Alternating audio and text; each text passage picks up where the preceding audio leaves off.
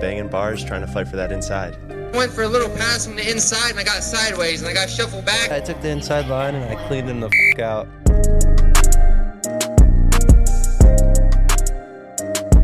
This is the Inside Line Podcast with your hosts, Caleb Russell, Johnny G, Johnny Gallagher. It's the off-road show you didn't know you needed.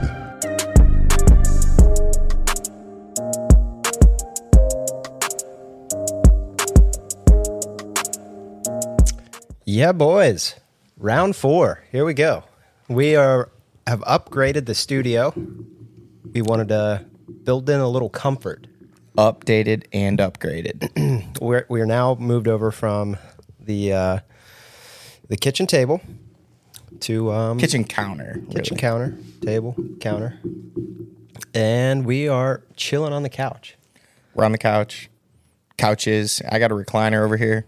It's comfy, man. We're watching Supercross qualifying. We're going to do some Supercross bench racing, hanging out, talking off-road. How about the man in the middle? We got a 2-person intro. We're going to have to amend that. Ben Kelley becoming a staple here on the Inside Line podcast. We're just going to bring them in full time. We're going to have to, I don't know if we can afford them. We can't. This podcast makes $0. So we can technically not. Well, we that's carry true. resources. That's does true. a great That's job true. helping us out. That's true. But as far as We can revenue, pay you in Trident layers. yes, we can pay you in gum. Yeah, Caleb can pay you in experience. I can pay you in friendship. Maybe I think that's all I got. just A little consider, bit of advice here and there. Just consider it media training. That's what I keep saying. Once I'm out of here, though, I'm gone. Gone. Never Once I coming move back. out. The problem is you came on, you did too good of a job. You did a great job. You became our statistician, our fact checker, our IT guy, and the people love you, man. All positive comments. So back here for episode 4. BK, he's back. On the couch chilling. That's right. Kids on a couch. They're, I don't think we're as funny as them. No. Not as much character, but we'll try. I have no idea what that is. Terra Firma? Kids on the couch? Ricky. Oh, Bubba, you mean yeah, Bubba. Okay, I didn't know that was Pastrana. Quad guys, dude. whatever, dude. I watched that video. I never referred to it as kids on a couch because they were like in quite a bit of that. They were in the back of a van. Oh, it was like a Class C motorhome. It could have been a bench in a van. Yeah, I think it was like a moto van. Yeah, it probably was. Yeah, they didn't really have motorhomes back then. No, They were we're talking like 94, It was primitive. 95. Primitive. The good old days. The good old days. Were you guys born yet? Back. Yeah, I was born. Not me. What year were you born? I was 96, so close. I graduated high school the year you were born. That's why I'm here for the fact checker. A little better with technology. Oh, And these come old on. gentlemen. I know how to work an iPhone. His mind's a little bit fresher. That is accurate. His mind and eyes are definitely fresher. No Let's question about that. let's get into some racing. Johnny G just got back from Shoot. Prim. Works racing, baby. I'm a Right. big time West Coast works guy. He might as well just you need to pack up, move out there, and get back after it in the pro career. I mean, we're battling for top fives. Yeah.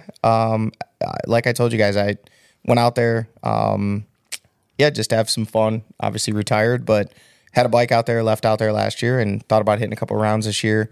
Round 1 was a week ago, and happened to be out there, had the opportunity, went out, and practice went horribly.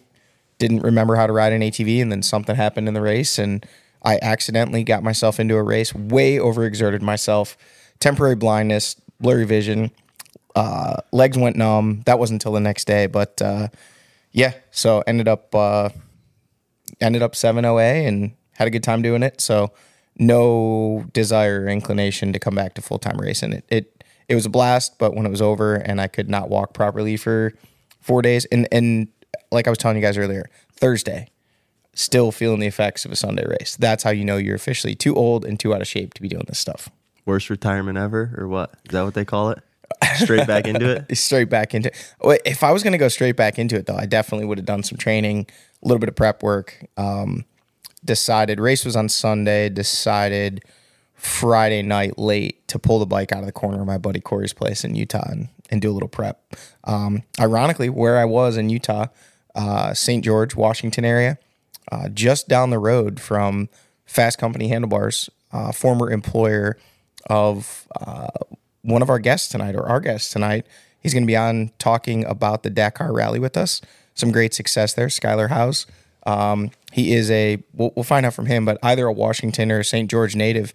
So, yeah, I was in his hood for the last 2 weeks and did a little racing. Yeah, so round one of the work series, it was round one, right? Yep. Round one of they're when I say weird, it's normal for them, but they just raced their final round of 22 in November. And then round one is you got 4 or 5 weeks off. Yeah, but then they have a massive gap in the summer. Yep.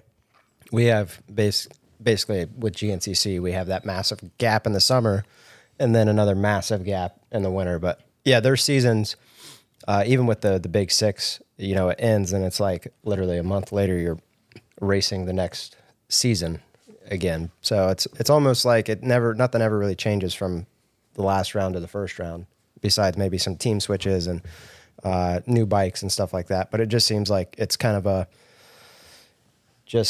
roundabout way of getting right back into it. You don't really have any sort of time to like build off of anything or, build yourself back up in the off season because there literally isn't one. Well, we've talked a lot about the silly season. We focused largely on GNCC, XC1 and XC2, but silly season out west too. I mean, big changes for those guys. Defending Works champ, 2-time champ, Dante Oliveira, not contesting the Work Series this year, focused on National Hare Scrambles, and I believe it's NPGC. Just call it Big Six. Big Six. NGPC. Okay. And yes. Yeah, and NEP Elemental NGPC. Yeah, that's it. Is that what it is? Not GBC tires. NGPC. NGPC. Not a clue what it stands National for. Grand Prix Championship. There we go. Could be. Sounds about right. That's what I'm Makes going sense. with. But his brother, Mateo, getting bumped up to the factory squad this year. They're contesting on the podium. Third place. Top two were Tyler Lynn, I believe his name was, on the Chaparral Kawasaki team. Teammate of Zach Bell. Was ripping. And I'd actually like to have this guy on. I don't know. I'm sure you guys probably didn't follow along too closely, but I was there, so I got to hear his interview. Their race was right before ours, same day. His podium interview, his post-race interview, aggressive, man. I mean, he called everybody else out. I don't know that I've ever heard Caleb at your most revved up after a race. I don't think you had anything for this guy. I believe it was his first win in the pro class, Pro 1. Mm-hmm. And he basically came out. I get what he was saying, but to me, it came off as super aggressive. Basically said, this is what I trained for, to come out and show these guys I'm an animal and that they can't hang with me. I did that today. They know they have nothing for me. It was, if we could find it online, I'd love to splice it in. That's ego. You tried to compare that to me. I mean, yeah, I would get no. But I'm not saying you had an ego. I'm saying it was aggressive. He was obviously, yeah. He was going at those guys make some hard. bold statements like that. It's going to come around and bite you in the ass. And Cole Martinez, who ended up second, did not seem impressed. I bet afterwards. Not. You don't want to. I've learned in racing, you don't want to give anybody any sort of motivation to just beat the hell out of you. And by doing that right there, that just gives everybody that extra no, we're not going to play nice at all. And to be fair and to be 100% clear, I would like to have that. I'm sure it's recorded somewhere. It's good to have that mentality. But no. But I'm saying I would like to have that interview because that you'll learn your lesson. It gives the competition a little motivation. For sure, you just see that and you're like, I want to beat that guy, or I don't want him to beat me. Yeah, and I don't want to speak for him. Maybe he didn't mean it that way, but to me, listening to it, I was literally getting dressed, and I stopped what I was doing and turned around and listened, and I was awesome. Wow, that was a lot, man. Hey, I mean, entertainment. Don't know the guy. Could be the coolest dude ever, and didn't mean it that way. Maybe I read it wrong, but to me, it was super. Tyler, if you're out there, you happen to listen to this podcast, or anybody does, I would love to hear the audio, and I would love to hear your side of it. And maybe you were just saying it hey, man, I'm going to say it, and I'm going to back it up. But to me, it was aggressive. Yeah, there's a whole lot of things I've said in the past, and I'm like, damn, that definitely came off wrong. I should have taken a second and reevaluated how I wanted to portray that message. But yeah, man, you making bold statements like that, And again, to clear this up, this was like off the track, helmet still on, mic in the face. And I think it was his first win. Might have just been revved up. But yeah, it did not seem like his competition was like, oh, yay for him winning. Yeah. They were kind of like, oh, cool. Like, you're going to talk about us like that? We're going to make you pay. Yeah. No. That's the thing, man. When you're over the top like that, like, people are just going to start gunning for you. Like, the best thing to do is like the Ben Kelley approach. Oh, hey, man. Oh, it was a really. That dude just shoulder checked me coming off the track. Just laugh about it. I don't know, dude. That's just there. It is right there. That was the response right there. Yeah, but it's not me trying to be like that. It's just the way I am. I don't know why. Like, just things like that don't faze me. But that keeps that target like solely like not directly on you. Someone might be less likely to run it in on me, or let me by, or who knows. And yeah, sometimes I've seen that like happen. Yeah, for sure. Except Strain, he's made it pretty clear he still owes you one. I think he got me back, dude. I don't know. Just kidding. You guys. I think you guys squashed that episode. Squashed 4, that. We're was good. It? Or 3. This is 4. That was years ago. It's cool. It's racing. Yeah. I wasn't mad about it, so I don't know. I just laughed it off. We're good. It's all good. It's water under the bridge. It happens. It's not going to be the last time either. Yeah, for sure. You're going to have more run-ins, and it's hard to make the right decision all the time when everything's happening so fast. You're not going to make the right decision. Like, no, and you're not going to please everybody either. No, not a chance. So take it as you will. But so Tyler Lynn first works win, Cole Martinez second, Mateo Oliveira third, in his first start as in the pro class, or did he? No, race one he last actually year? I was at the last round last year. He did race the Pro 1 class. But he was on the RPM KTM team then. So this was his first race as the premier rider for Factory KTM in the pro class. So that works because he did race. Yeah. NGPC. Go ahead. What's the letters again? NGPC, which they called, it was kind of funny, like the perspective of things. They're like, dude, full mutter. And like, I watched it. It looked slick for sure. But the conditions looked like mint. It was like, man, that looks good. It was like a watered moto track that was just, you could tell like the consistency of the dirt made it slick, but it definitely didn't look like a mud race. We just have different perspectives for sure. Yeah. And like our dry is probably perfect dirt to them, you know? It's still got moisture in it, for sure. Talked to a couple guys that are one guy from Works that raced Ironman. And I was like, oh my God, it was so dusty, so dry. And he's like, yeah, it wasn't that bad. It was like pretty normal, but he doesn't know Ironman with good dirt. So yeah, you don't have any perspective of what you're should be getting. Frame of reference is way off. I noticed when I went out west in 2018 and rode the MPGC series, we'd show up to a track and all the guys would be like, "Oh man, this sucks. It's shit. It's terrible." And I was just like, okay. I was like, it just looks like any other one to me, like because I had nothing to compare it to, so I have no idea what was good and what was bad. So that does play a huge role in experience and understanding the terrain and maybe how it's going to break down differently. So, like that was all new to me. So I did get that experience as far as that perspective of not having any sort of clue, because we've all been around GNCC for so long, so we have an idea of what each racetrack should look like or should give us in a sense, as far as the race course, the terrain, the weather, all this. So when you have absolutely no idea what to expect, like it's kind of cool. It really is, because you just like, oh yeah, whatever. And I think at this point, like we all collectively, Caleb, you and I for sure, and Ben, you're getting there. Like you've seen every track in every condition imaginable. Like you've run a dust race at pretty much every GNCC facility that we race, and you've run a mud race or a wetter race at pretty much every GNCC facility. So you have like the opposite spectrums to start from. Like it could be somewhere in between there, but it's probably not going to be muddier than the muddiest you've ever raced it, and it's probably not going to be drier than the drier you've ever raced it. Where again, out there, actually, so Ben, in talking a little bit earlier, you actually raced what are the letters? Or back then it was a Big 6. Back then it was Big 6, yeah, at Lake Havasu. But I don't know. This is the only one I've ever raced, and it's sand tighter race. course, sand race, more so a gravel pit, but So short let me- course and about it's that. a little tighter.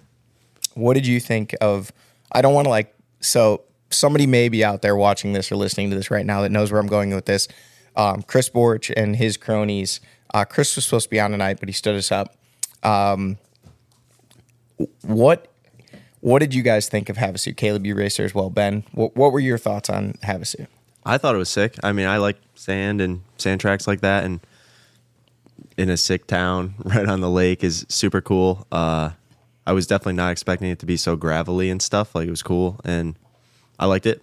Had a good race the first time I did it. Second time I got absolutely spanked, but yeah, it was good. Good competition, and I was all for it. Definitely those short laps for an hour and a half, I think it was. Big Six was, man, it was tough, but yeah, it was cool. I wanna go back for sure and try to have a good finish. Where would you rate Havasu on the scale of roughness and brutal? It's right up there. Yeah. Yeah, for sure. Caleb? For me, I really enjoyed it. I was fit at the time, and so I was right at the end of 2018, and it was pretty early in November, so I was still pretty race fit, and went into it, expected it to be a lot sandier than it was. The up top there, it was just gravel on hard ass clay. Yeah. There's no sand there. And then there is a couple. There is. A couple turns. Yeah, there's literally right there where the lagoon is. That was the only sand. It might have been a 20-second long section, but it was rough. It was super rough. But all the sand whoops were rock whoops. Yeah. it was definitely different. You would not be able to run a paddle there, so you couldn't call it a sand race. I accidentally raced that race at the beginning of the 2021 series and had no intentions of racing it, just had a quad. I was out there getting a trailer wrapped, actually, and I got suckered into it without a work setup. And I left there and said, and still stand by, it was the roughest track I ever raced in my life. It was a ATV and side-by-side weekend, so the side-by-sides destroyed it. But yeah, the gravel whoops were like nothing I'd ever. So I was just curious to get your guys' perspective. Yeah, it was fun.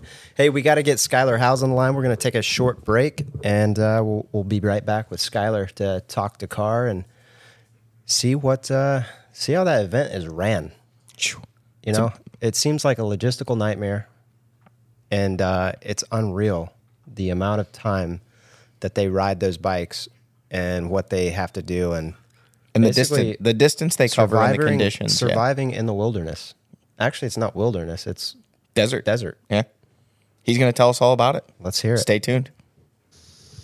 What's happening? Sitting on the couch watching Supercross, making a podcast, and we got you on the line. Sick. Welcome to the Inside Line. Good to have you. Thanks for having me. Yeah, man. We're excited to have you. It was an awesome job at Dakar. You got to be super stoked on how that turned out. I know you would put in a lot of work to be on that factory Husqvarna rally team, and it's definitely paying off.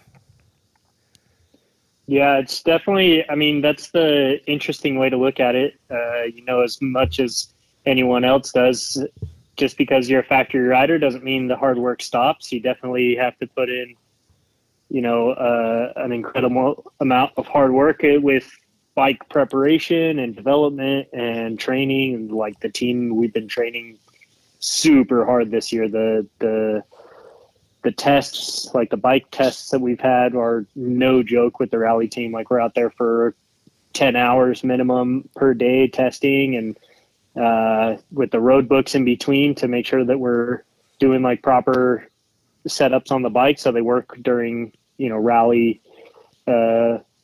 riding and stuff like that. So yeah, this whole last year has been gnarly with the team pushing, plus I hired a personal trainer. So to have a result like this definitely makes that hard work just within the last year feel super sweet. But everything that it took to get to this point in the first place, it makes it feel even sweeter.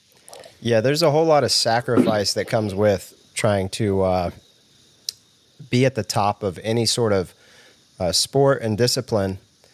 And rally racing, now that I'm growing to learn about it a little bit more, I'm curious, So I'm checking in on things. I'm keeping up with it.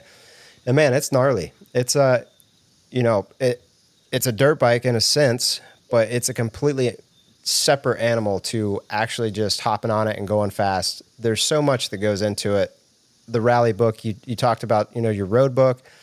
You're basically reading a GPS as you go, but it doesn't tell you where the hell you're going. Like, you gotta kind of read all those markers within that and figure out which direction is going to be best.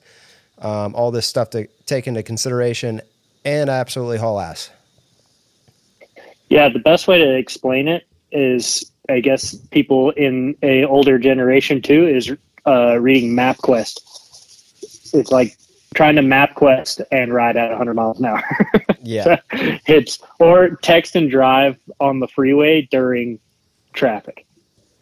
It's like, it's a lot to focus on. And I mean, I think it's why I loved it so much. I grew up in the desert, and I grew up racing National Hare and Hounds and local races and things like that. So I've always been more of like an endurance desert racer. Yeah, and you've always had that natural ability to be, loose on the bike and comfortable at very high speed.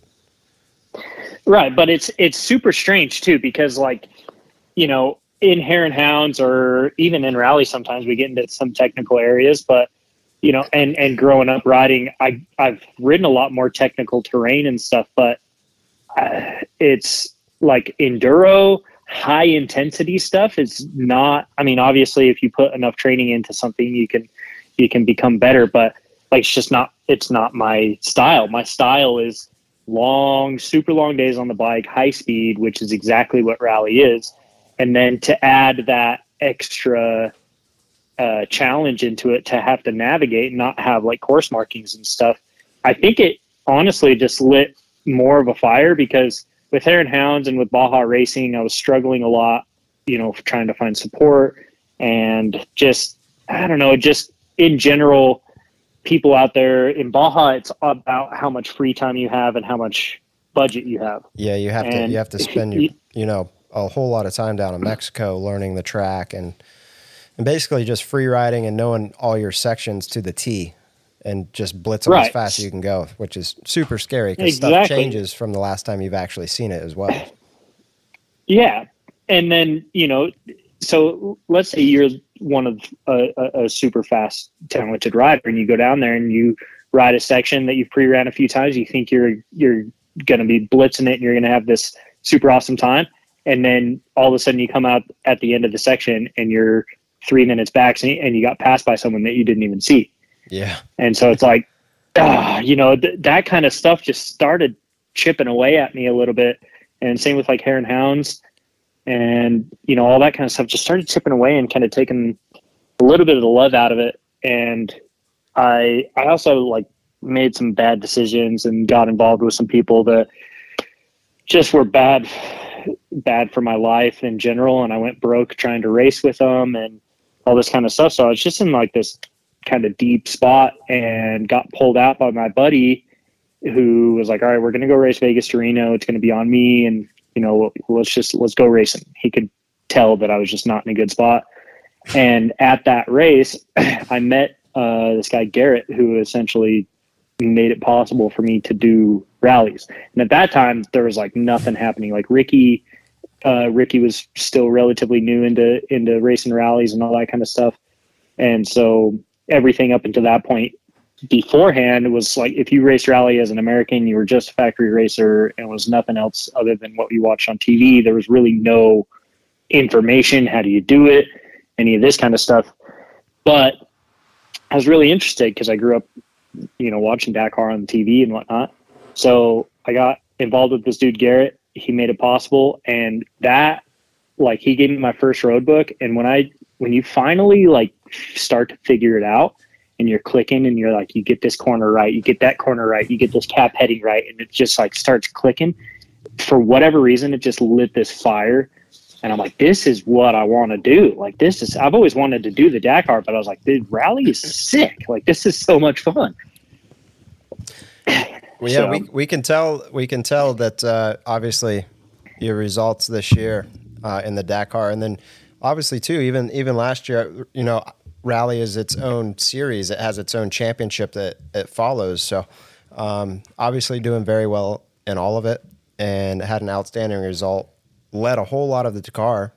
Didn't win. I noticed I've got Ben Kelley in studio with us with Johnny G, and we were looking up your results, and we noticed you didn't win a single stage. You had a whole lot of seconds and were in the top 5 most of the stages, and you kept yourself in it. And then honestly too, I feel like for us watching it, because we don't know, like opening some of those stages, especially in the stretch, is pretty tough. So yes, you want to win stages and be up there, but honestly, it's almost better to let somebody else open them up.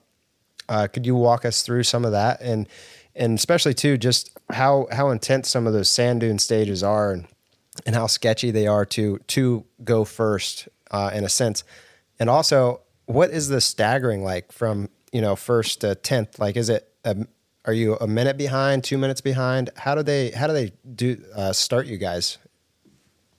So 1st through 10th is 3 minutes. 10th through 15th or 20th is 2 minutes, and then it goes one by one all the way until like top 50 or something, or maybe after like top 40, then it goes 2 every 30. But yeah, like I don't know, it's strange. So there was one day that I was feeling really good and I wanted to win the stage, so I pushed the whole day, and then we had this neutralization, and at the neutralization, I like kind of came back into, I was like, all right, you know what? Yeah, my strategy for the whole race was just ride as fast as I could, do as best as I can every day. And whatever happened, happened. But I came down to it, I was like, you know what? It's probably better to have like a little bit better of a strategy, because I was starting to do well, starting to lead and things like that. So on one specific day, I was leading the whole day, and at the last, I think we only had like 50 or 60 kilometers left to go. I realized that I was up by like a minute and a half. So I was like, all right, it's actually going to be better for me, because the way you have to look at it is the longer the stage and what the organization tells you beforehand, how tricky the navigation or the terrain or whatever, they give you a rough estimate of the next day's stage. So the longer the stage and the more tricky it's going to be, the more you can guarantee that you're going to lose a lot of time if you're within the top like 3 to 4 people. Yeah. So the next day was longer and back into like tight canyons and tricky navigation and stuff. So I actually like chopped it, and I was like, all right, I don't really want to lead out on that. So I slowed down. So on the stages that I could have won, I actually I tried not to. And yeah, I think probably maybe I should have gone for it and won, but because on that day, the next day, we ended up losing a ton of time anyways. Yep. But so yeah, basically the longer the stage, and if you look in that summary, the more, say, trails you have, more like rocks and things like that, the more difficult the navigation is to be, and the least you don't want to open those stages. However, they gave us a new rule this year. If you start in the top 3, you get a time bonus. And the way it works is if you start first, you get a 1.5 second for every kilometer that you open, all the way until the refueling. So at most, that can be like 5 to 6 minutes maximum. But 5 to 6 minutes is kind of a lot, considering if you only lost maybe 8 minutes or something like that, then that still puts you in a really good position for the next day. So my strategy quickly became stay in that top 3 as much as possible, because it actually, if you have less tracks in front of you, you pay more attention to the road book. So for me, it's actually easier for me to make less mistakes if I'm opening. If I have tracks in front of me, I want to push the tracks heavy and try to make up more time. And then if I'm not like staying fully on top of the road book, then it's easier for me to make a navigation mistake. So for me, it worked out better to stay in that top 3 zone. Yeah, you want to find something there in the middle where you're always focused on every aspect of it, because I could see that being a problem. Is like if you're way back, you just basically following the trail in front of you, and you're not getting any of the experience of actually having to use the tools necessary to navigate your way through while reading trail. So yeah, I could see that. Yeah, being you a can end very up fine behind. line. You can end up behind the road book too, which is always not good, because then you'll come to an area where all the tracks just go Nobody knew where to every go. single direction. Yeah. And you have no idea where to go because you haven't been paying attention. So That was it's one of my it's a questions really too, fine is line. what happens when you outride the road book? Then you're basically like in a boat without a paddle. Yeah, it's dangerous too, because the road book is what has our dangers marked in it. So if you're not paying attention to the road book, you could hit something really bad and either have a bad crash or break the bike, which is also really bad too. So getting behind the road book is never good. You can ride faster if you're pushing the tracks, especially in the dunes and stuff. But it's just really not good, mostly because of dangers. And then if everyone else in front of you made a mistake, you have no idea where to even go because you don't know where you've come from. You've just been on the tracks. But in the dunes, it's it's two different sides to the sword, because I would say it's easier navigation because all you're doing is following the compass. You don't have to worry about, finding secret tracks or like hidden canyons and things like that. You just follow the compass. Yep. However, not having tracks in front of you, having to like ride blind dunes is hard to push. Like, it's hard to go fast, and it's also quite dangerous because, especially in the empty quarter, or like where we're going in a couple of weeks to Abu Dhabi, that desert down there is really dangerous. They have all these dune cuts. I'm sure you've seen lots of videos of people just launching themselves off of dunes and things like that. Yeah. Like, a lot of the times you can't even see those coming up, and those aren't actually marked in our road book because the dunes change so much. Wow. So opening and not having any track in front of you in front of the dunes, you're almost guaranteed to lose a ton of time. So yeah, on those days, especially like the longer dune stages, I intentionally tried to start as far back as like not lose as much time, but try to start far back so you could. It's a little bit safer, and it's easier on the mind because you don't have to navigate as hard. So in the empty quarter stage, it was a marathon stage, correct? Mm-hmm. Yeah. How does that actually work? You don't have any support there at the end of the stage. Could you define that as far as like what all it entails for you that's maybe be somewhat work related to the bike, and if something were to happen, how catastrophic that could be? Yeah, the marathon stage essentially means you're unassisted. So what you start on is what you have to finish on for 2 days. You can't swap like in the past. I'm sure you've seen videos of people swapping wheels through teammates if someone had a wheel failure. You can't do that. You have to start and finish both days with the same wheels, with the same motor, with the same frame, all that kind of stuff.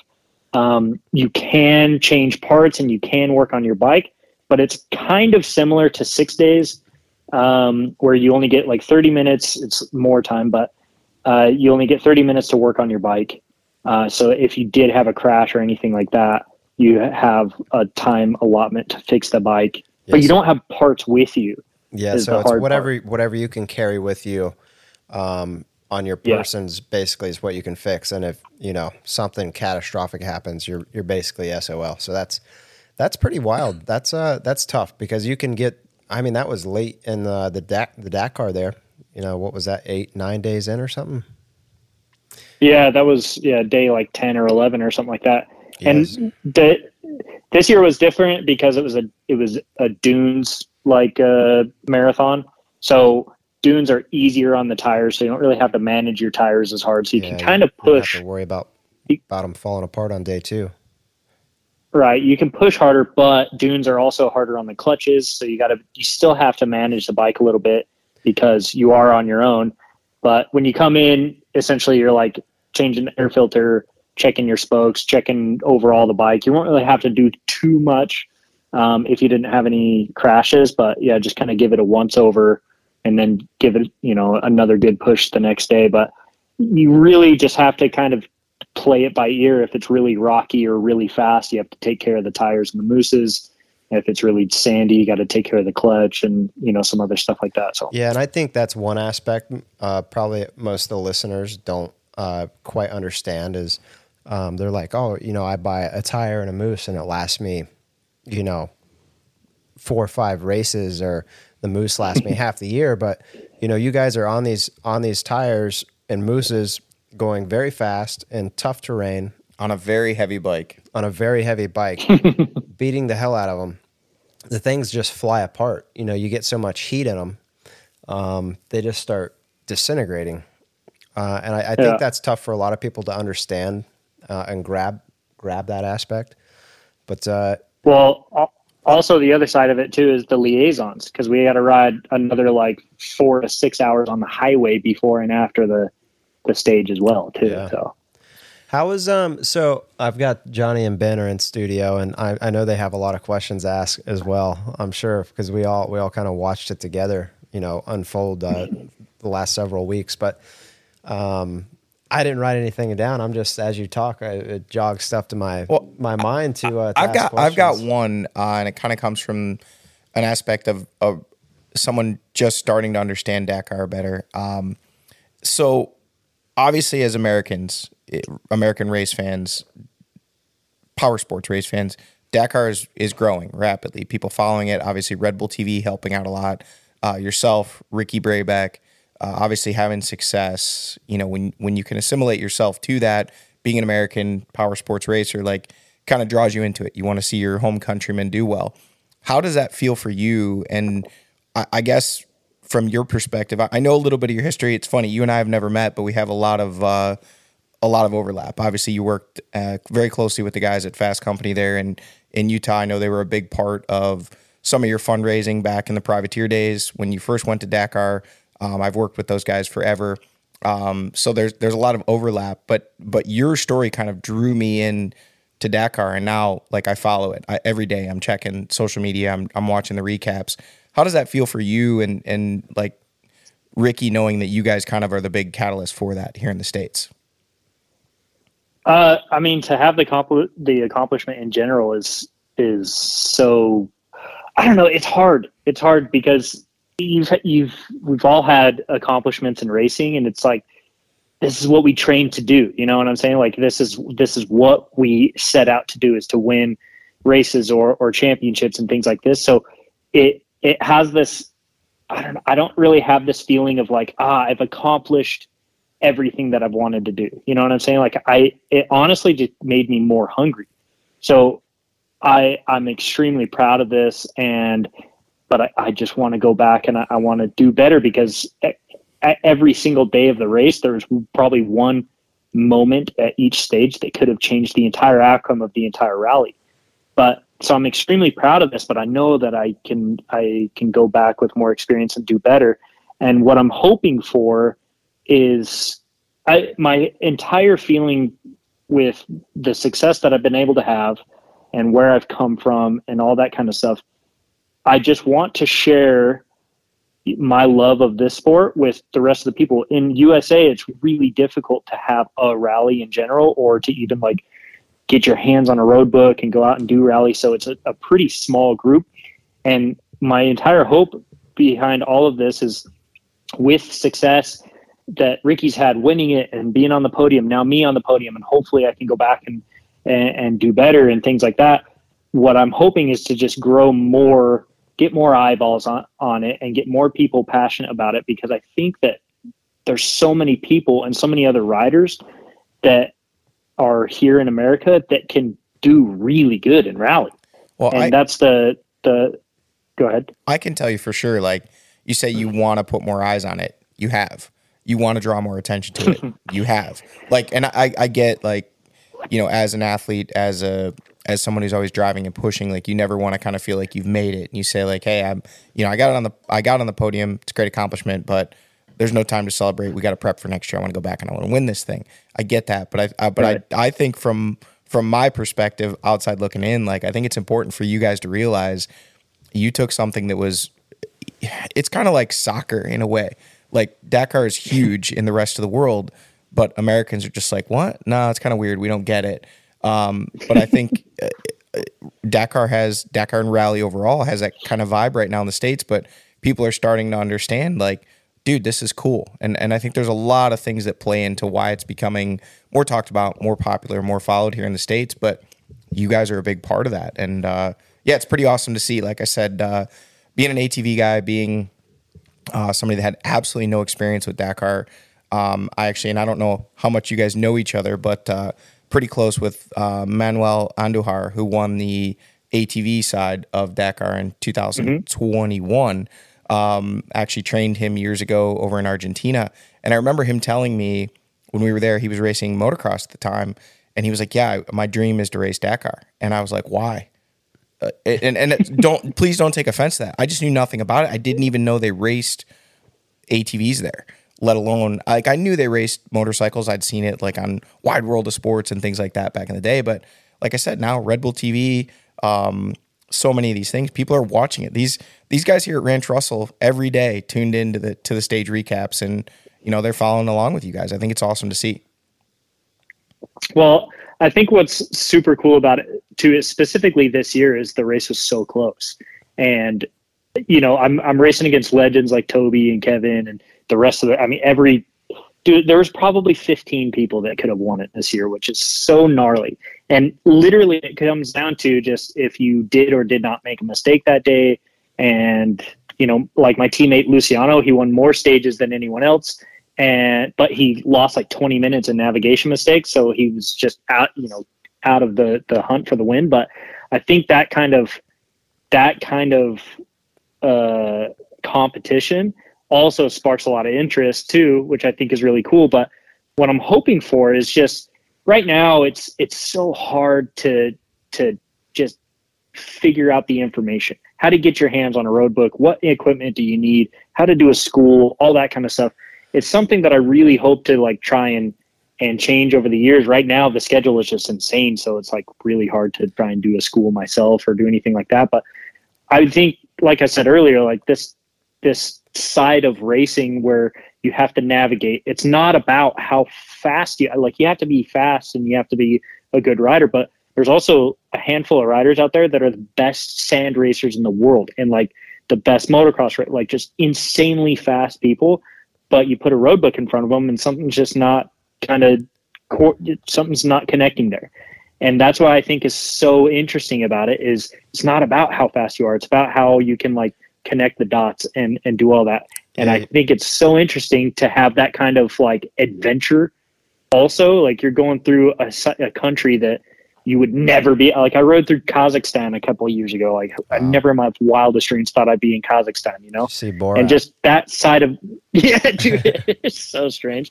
Such a weird country, but that side of it is just like, it's the ultimate adventure. And I know adventure bikes are big and things like that, but it's like when you add this extra level of navigating to it, it's just so it's awesome. I want to hopefully kind of grow it a little bit more too. So, how much overlap do you think, real quick, how much overlap do you think there is between adventure riding and rally at like a recreational, not obviously Dakar and somebody looking to go try to win Dakar? Because I mean, you referenced it and we all know that's the fastest growing segment of motorcycles right now.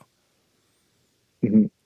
I mean, I think it literally just comes down to navigation. So the rally bike specifically is way more capable than an adventure bike. The adventure bike is made to be comfortable for long days on the bike. So if you're out on the adventure bike and you want to go like 300, 400, or 500 miles that day, that's going to be comfortable and it's probably doable. You got to avoid technical terrain, but it really just comes down to the navigation. Like long days on the bike are capable by anyone, enduro, stuff like that, but it's about covering ground that you've never seen before. You don't really know where you're going. You have an idea and you have maybe a goal. You want to reach a certain area, but you don't really know how to get there. That's kind of the key. It's like going in a place that you've never been before and you don't really know how to get there, but you have an idea. That would be super similar to rally. The difference is most of the guys, when they do adventure bike stuff, they're taking a GPS line and they have they have something that they're going to follow and they're not really going to get lost. So if you could incorporate, like get a tablet and put a electronic roadbook system on an adventure bike, then you'd nail it. Then it'd be like dead on. And then keep a GPS as backup just in case you get lost. I think it's super cool. I never, over the last few years, I've became more accustomed to rally, and slowly but surely, like, got my bearings with it, and an understanding of what it actually is. Because at first, it was like, oh, it's like desert. You're on this big ass bike and you go as fast as you can. But honestly, that's not what it's about at all. As I've come to find out, just by paying attention, for one.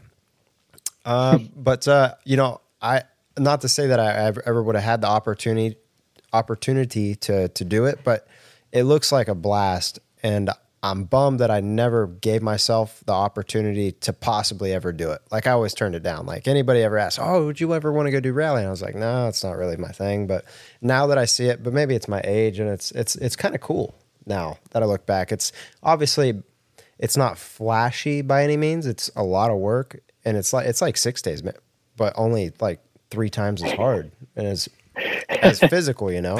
How many kilometers was it this year? The best way to explain it into Americans is we raced for about 5,200 miles. Yeah, it's gnarly. So Does that not include the liaisons? I think that includes everything. I think it was somewhere around 9,000 or just over 9,000 kilometers, which is somewhere around like 5,000 miles, something like that. Unreal. Yeah, so it's wild. And how many days? 15. Like 16 total days, but one day was a prologue and one day was a rest day. Yeah, so 14 days you basically covered 5,000 miles. Yeah, so the crazy thing about this year's Dakar too was if you just made it to rest day, you had already completed you were only 300 kilometers short of completing the entire Dakar of last year. Wow. And then you still had another 5 days of racing. So, and another, 5 days extra too. So it was incredibly difficult. It was the hardest Dakar that I've ever done. And other guys that have been doing it for the long time, as they say, it's also one of the most difficult and the hardest stages they've ever had to do too. That's impressive to hear that it was that difficult this year, and to see how competitive it was, because usually when you think it would be that hard, like, you would have big time gaps and it would be kind of a snooze fest in a sense. But I mean, it was one of the most erratic. Was it 2 days to go? There was 3 you guys under, like, 30 seconds or something like that total? Yeah, me and Toby, if you look at our split times, me and Toby were so identical. We would be separated. So this is the other thing that I have to explain real quick too. If you look at like the tracker, some people get confused and see that a lot of people will record that they're only like seconds apart, and they think that they're riding together. But we start 3 minutes apart from each other. So there is someone that could have started in 6th and a person that could have started in 15th that are separated by, 20, 30 minutes or something like that. But they're recording almost the exact same time on the stage, which is gnarly. And if you look at the split times between me and Toby, we were almost doing that damn near the whole race. And so, yeah, coming into the last like 2 days, me and Toby were only separated by like 12 seconds, 28 seconds. And then the last day, the last dune stage, I had 2 crashes. Every time you crash in a rally too, you can pretty much almost guarantee that you're going to lose about a minute. Really? So I had 2 crashes. Yeah, because you're just losing so much forward momentum. So you have the crash itself that's taken, 15, 20 seconds. And then you have to get back up to speed. So it's like you can. Was one of those the no footer? No, the no footer was actually worked out into my favor. However, that day, this is also another funny part too, so that day was super short. It was like 114 kilometers. And then the next day was going to be 280 of all dunes. So neither Toby or I wanted to do well that day. So we were intentionally going slow, but we were keying off of each other. This is also a very difficult thing to do in rallies. You have no idea how you're doing unless you have someone around you. So you have to key off of the people around you. So I'm like keying off of Toby, but Toby's also trying to go slow. But I don't want to catch him because then that means I'm doing, 3 minutes better than him. So I could see Toby ahead of me. So I'm like, shit, I'm doing too well. So I slow down more. But the guy behind me isn't catching me. And I'm like, crap, maybe I'm doing too good. Like, it was so difficult. I ended up losing 8 minutes that day because I was trying to go slow, whereas we should have only lost like maybe 2 or 3. And that could have been the difference between a win or third place also. So the no footer actually worked into my favor because I was trying to lose time that day. But me and Toby were playing cat and mouse the whole time, judging off of each other. And we were just going slower and slower and slower, judging off of each other when we should have just been riding normally. So it's such another mind game to throw into the whole thing. It's so crazy how much strategy. Yeah. Yeah, I feel like the race, like having a better understanding now and watching it, I'm a lot more interested in it now. To me, it's kind of like playing chess while you're riding your dirt bike through the desert in some pretty inhospitable conditions. Yeah. You have to be very aware of your surroundings too, because like, let's say one day you woke up, you're super tired, you're fatigued, and you're just not, everyone has those days where they're just not on the bike, and you're off pace. And then you're just in your mind too. You're like, shit, I'm going too slow. Like, I'm just not doing good today. Like today, you have to be okay with that. Like, there's so many different things where you literally just have to be okay with it. And you make a navigation mistake. Nobody wants to do that, but you just did it. You can't get angry. Just be like, gosh, well, okay, you got to figure it out, get back on track, and then just do what you do. Like the days that you're off, you have to just be okay with it. Like, you have 14 days that you have to do your best. And it's just, there's so much stuff that can go wrong and probably will, and you're going to be fatigued, and you just have to be okay with it, and then throw in all the other challenges on top of it. Like, it's such a mental battle. I think that's why I like it so much.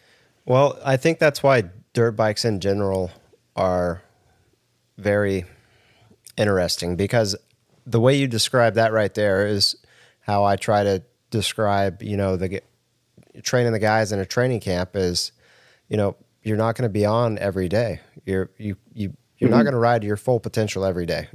We're not keying you up to do that. We're trying to build you up as much as we can. And you're going to have fatigue in there. Some days you're going to feel awesome. The next day, nothing changes and you feel like shit. It's dirt bikes in general. It's a mentality. You got to learn to deal with everything that goes with it. And at the end of the day, I think whoever can mentally cope with all these things hitting them is always turns out to be the strongest. Yeah, I think like what you're saying there, mentality and stuff is such an important part of riding dirt bikes in general. And I think a lot of the reason why, I was trying to mentor Mason for a while, and then like myself, we trained so much on the mental side of things, because I operate off of positivity. Like, some guys get angry and then they go faster. That doesn't work for me. Like, I think if you're angry that you're off pace, you're just not feeling it that day, or you're angry that you have made a mistake or something like that, and then you try to force the issue. My idea of it is, if you've made that mistake, the time's gone forever. You're never going to make that time back up. If you wanted to make time up, you should have just been going that fast in the beginning. Like, the time's gone. You have to just do your best from that point forward. There's no more like fixing the mistakes. You can just learn from them and just not make them in the future. The best way to do it is to be like, all right, well, that happened. I literally can just put one foot in front of the other and just hit the gas and go. Like, that's it. And if you have those off days, you're like, all right, well, this is what it is today. I just do the best I can. If you try to force the issue, that's when more mistakes come, I found. And I think that's like, it's so interesting too. Like, yeah, we're talking about rally and dirt bikes right now, but so much of this can apply to just your regular life too. Like, this mentality and mindset rolls over into so many other different aspects too. It really does. This is a good teachable moment. Johnny, you know what Skyler Howes is learning us right now. He's learning us. This is what he's learned. If you're angry, you're living in the past. That's right. Mm-hmm. And If you're scared, you're living in the future. If you're at peace, you're right here in the present. And Yeah, straight also, up. when you come off a track after a race and you just won your first race, don't overplay your hand. We're circling There back. you go. We'll We circle back. actually- we were We'll just, we'll circle back to that too. Skyler may know him. He's a West Coast guy. Tyler Lynn won his first, I believe, his first Works Pro race. We were talking about it before. we Yeah, called he's a you. Utah guy too. Yeah. Well, did you by chance hear his post race interview when he came off the track? No, I just see his Instagram post. I haven't seen anything else. Very, very aggressive. Don't know him, not judging him on a personal level, but I was getting prepped to go out on the track myself and basically just made the statement like, I trained for this to crush these guys. I crushed them today. I showed them what's up. They didn't have anything for me. I'm the baddest dude on the track. And I was like, whoa, Dude. like that. Oh my god! And again, he could be I'm sure he is a super good dude. It was just one of those things, you know. It's you don't want to give anybody any motivation, any ammunition, and there's a lot of mind games in racing, and some of those. The funny thing is when we talk about head games or mind games, like, it's really not between two people; it's between you and yourself, typically. Oh, 100%. Big time. The racers are so good at lying to themselves. It's unreal. And You know my favorite thing ever? You ever seen that old YouTube video of shit dirt bikers say? I want to make one that says shit off-roaders say, because every time if you ask someone, like, dude, I was in the lead until I wasn't, or I was winning this thing. I had this until unfortunately this happened. I'm like, A lap, the amount of times that I've heard that. Clipped a tree. Yeah. No accountability for anything ever. Yeah, Just pawn it off exactly. on somebody else. BK's being awful quiet over here. Yeah, he is. He's sitting here studying, taking it in. I think learning.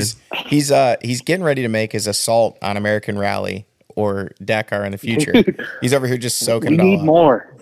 Like I'm happy, dude. I'm happy. I got an extra bike. Come freaking spin some road books, buddy. Oof, maybe, I don't know, maybe a few years down the road, but for sure after I've been watching it more and more, I used to, maybe think like, I don't know, that's kind of sketchy and whatnot, being from the East Coast and not being, growing up in the desert or anything, being used to that. But honestly, that attracts me more now just because it's so foreign. So maybe in the future, we'll see. I drove through St. George. I was telling Johnny, but never stopped by. So on my next West Coast trip, I'll have to make that a point. Dude, all you got to do is just put a road book in front of your face once, and then you'll realize if you like it or don't. So I'm here if you're ready to do it. Are you in St. George? Where are you at? Yeah, I live in St. George. Okay. I was just there for 2 weeks, Washington Dam Road. I actually rode my new dirt bike for the first time yesterday. Wait, I don't even know what day it is. I think it was yesterday. We went out through Warner Valley and up into Sand Hollow and messed around. So I was basically in your playground.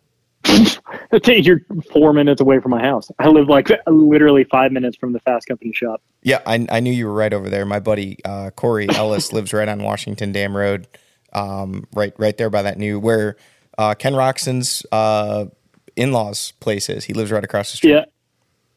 Yeah, sick. A lot of things The going place on is in the that best, area. isn't it? It is, man. It's Dude. BK told me they've made a couple road trips out, or one at least, and they stopped. They rode in Colorado. They went all kinds of places, and I was like, dude, you gotta stop in St. George, and whether it be Warner Valley, Sand Hollow, or go up to Gooseberry Mesa and ride mountain bikes, whatever it is, like, place is just rad. Yeah, we hit Little everything Sahara, that that's you it. could want. Oh, dude, no. Like it. Look at him. He's like, no. There's only so much time, man. We're trying. In our off No. season, we're driving multiple hours and riding all day till we can't function. And, You spent too much time Trying to in have Colorado. fun. Should have gone for Utah Yeah. instead of Colorado. Next time. No, don't get me wrong. That area is nice. I grew up racing up there, but St. George just holds a special place in my heart. This place it's got every single thing you could want to do besides a nightlife. If you like partying, this is not the place for you. I'm sure obviously Logan Huff, who works at Fast Company. Yeah. I think it was last year, or the year before, when I was out there, a bunch of East Coast guys, and we're like, hey, let's, I think we'd raced a works race, and afterwards we were like, hey, let's go grab dinner and grab a beer. And it was like 8:15, and he's like, yeah, no, like everything closes in 45 minutes. We're like, oh, we'll just go to like a bar and just grab some food at the bar. And he just started laughing. He's like, buddy, you don't know anything about One of those Utah. dry counties or something? Well, it's not even a dry county. Like The most state. of the state is that way. Yeah, Because Mormon correct me if country, I'm wrong. There's like 2 basically quote unquote bars in all of Washington, St. George. And for people who don't understand, like this isn't a small town. Like it is massive. And there's like 2 places that are considered bars. Like you can order alcohol at some of the restaurants, but Yeah, one of the places too is dicey. Like it's a dicey There's place got to to be go out some and hidden get some drink. speakeasy somewhere. there is. That's actually a whole nother story, but that's over more towards like Moab. Yeah. We found a Yeah, speakeasy yeah. in Moab. Actually, Monticello. I'm sure you know where that is, Skyler. It's a little town. Have you been to that speakeasy? Do you know what I'm Small talking about? town. Yeah. Yeah. In the grain bin. It's in an old grain bin, and the lady was kind of like reluctant to show us because we were out of town. She's like, "You guys aren't going to tell anybody about this, are you?" Like it's like being in Prohibition, but in 2023. Yeah, big time, dude. It's so funny. Lady, there's people Oh, out here gosh. smoking crack. Can I get a beer, please? Awesome state though. Definitely don't want to. You can, if you need to bring your beer with you or whatever it is, do it. Awesome state.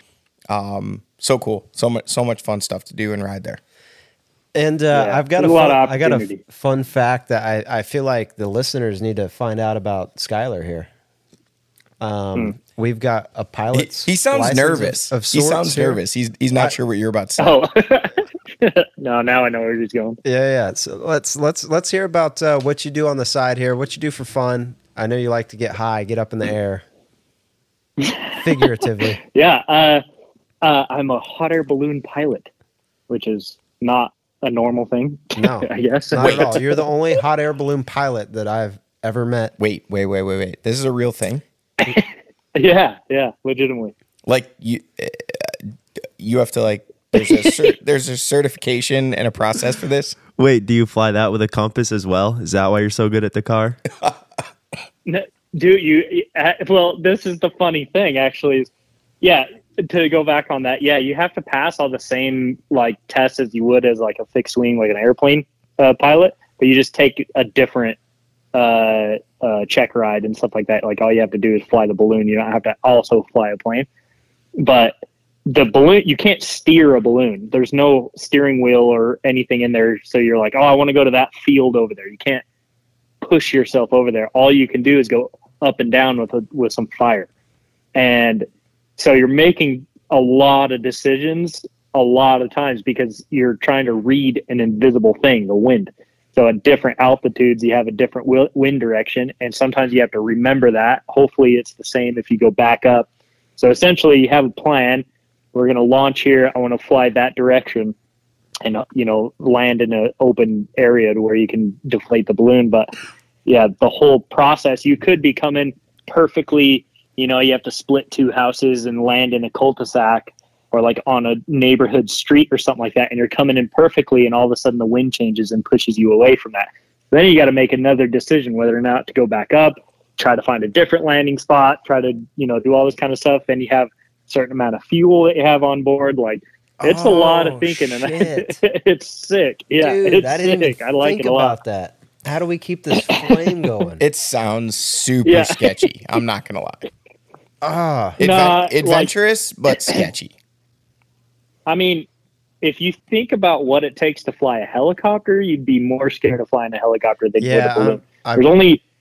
I'm not into helicopters. You basically have a barbecue above your head. Yeah. Like that's the only technology that you have. So you got propane and a fire and a giant parachute over your head that you're trying to just float around in a bubble. So it's not really like super exciting, like death defying. It's just as a pilot, it's pretty cool because it just takes in a lot of brain power and stuff. So I don't know. I like it for that reason. It would for sure be hard. Obviously, you've got you can't account for anything going right. You got to account for everything possibly going wrong. Because exactly. You nailed Mother it. Nature changes so much The wind's going to go wherever it wants to blow. Obviously, you got to make sure the old girl's full of propane. Every time I go to start the grill, I forget. I can't tell you how. Right there, I'd be done. Skyler, Caleb gave up on gas grills because he can't remember to get them filled, so he cooks with charcoal now. So he would, and this is a true story. He actually cooks with charcoal because he prefers the taste, but he does always have an empty gas grill bottle. So he would be a horrible hot air balloon pilot. Awful. Hell, half the time my camper's out of propane too. I feel like BK would be a good hot air balloon. Yeah, pilot. He would be. Because he's got that inner zen. Like, when you get up there, like, I guess this is a stupid question since you have your hot air balloon pilot's license. How often do you get up fairly often?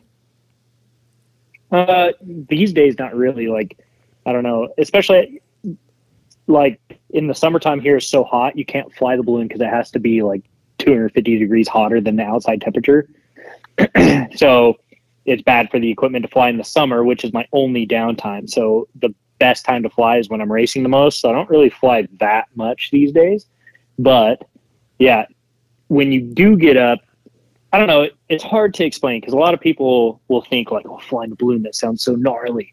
You're floating around in the sky in a bubble. Like it's not really like this crazy thing that you're doing. I would imagine it's pretty serene though. Like it. Yeah, it's super nice. It's really peaceful. How much does a hot air balloon cost? Ballpark me. Well, piece of shit ripped. Yeah, can I get like a Craigslist version? How much is that? Yeah, big time. So you can get it has to pass an inspection. So same as a regular airplane, you have to pass an inspection. No, it can't be ripped. But you can get like a used balloon that doesn't really fly super efficiently. Like the fabric becomes kind of porous. But you could get full, complete, like back a truck up, pull out a trailer with a balloon in it, everything you need for probably like $9,000, $10,000. Oh, probably. Shit, they're pretty expensive then. How much did you think it was going to be? It's a hot air balloon. I was thinking like 35, 40 grand. When you said Craigslist, I was thinking like, I don't know, $2,000-$3,000. I'm not flying in I'm not flying in anything that costs $2,000. You have no worth. No, if you wanted to buy a brand new balloon, it'd be like 50, 60 grand. But they'll last you forever. My dad's also a pilot. He's had his balloon for like 15 years probably, and it's still golden. So this was a family thing. This is how you got into it.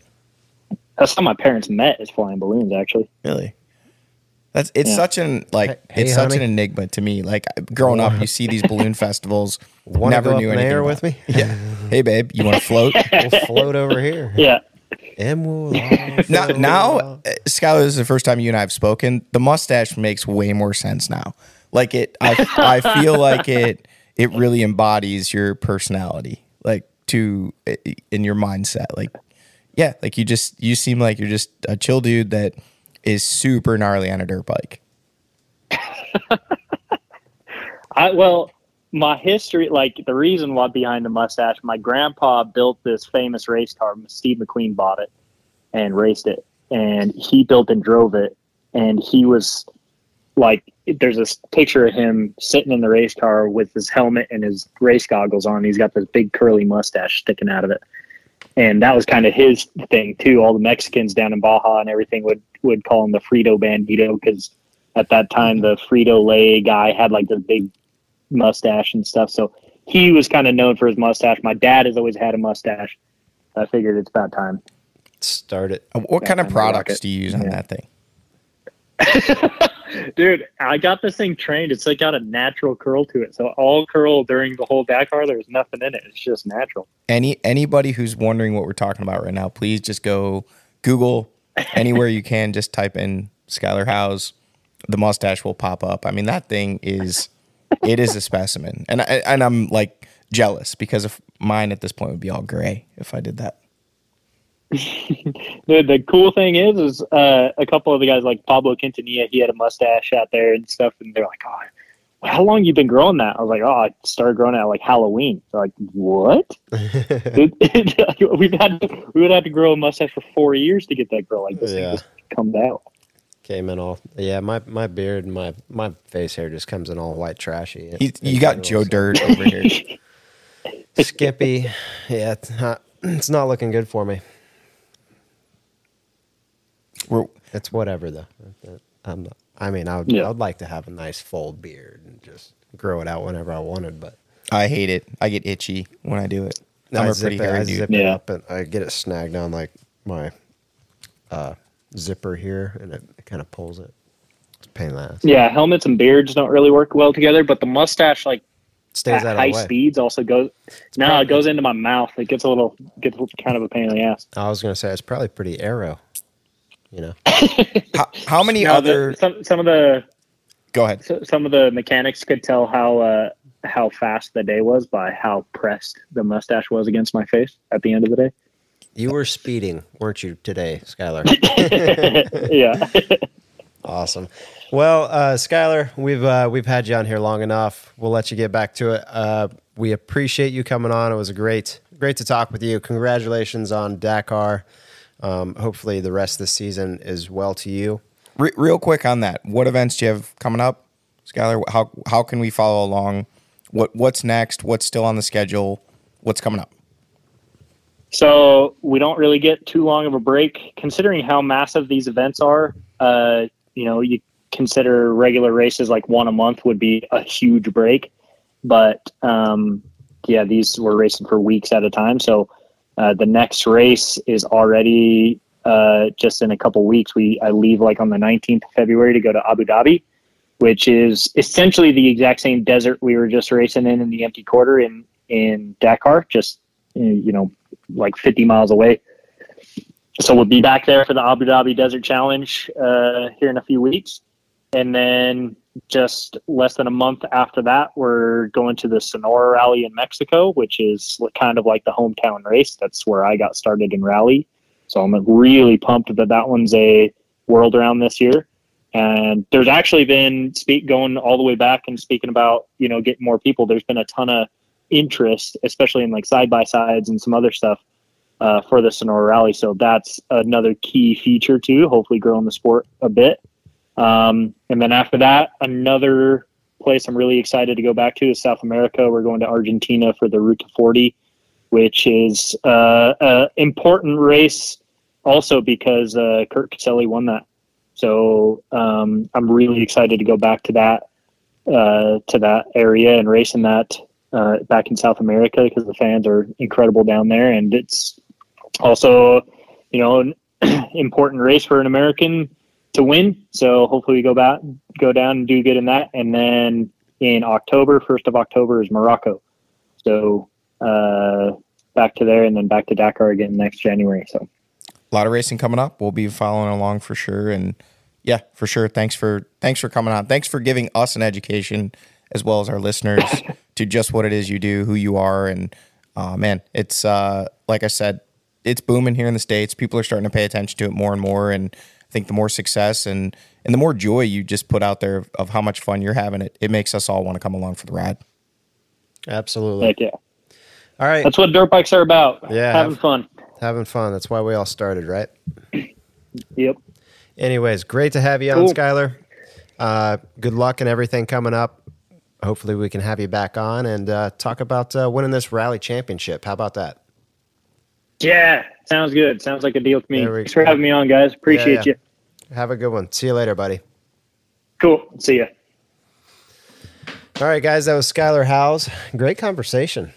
Huh? It was cool. He has a lot to say, man. A lot of knowledge. Like it's we talk about how there's like a common path, when someone is an amateur racer kind of comes up, whether it be through off-road or moto or whatever it may be, for him, like he just made like a right turn midway through his career, like, racing desert. And all of a sudden, for those that don't understand, I mean, hopefully you do after listening to him, like this isn't just desert racing. This is something completely different and cool to see him have success.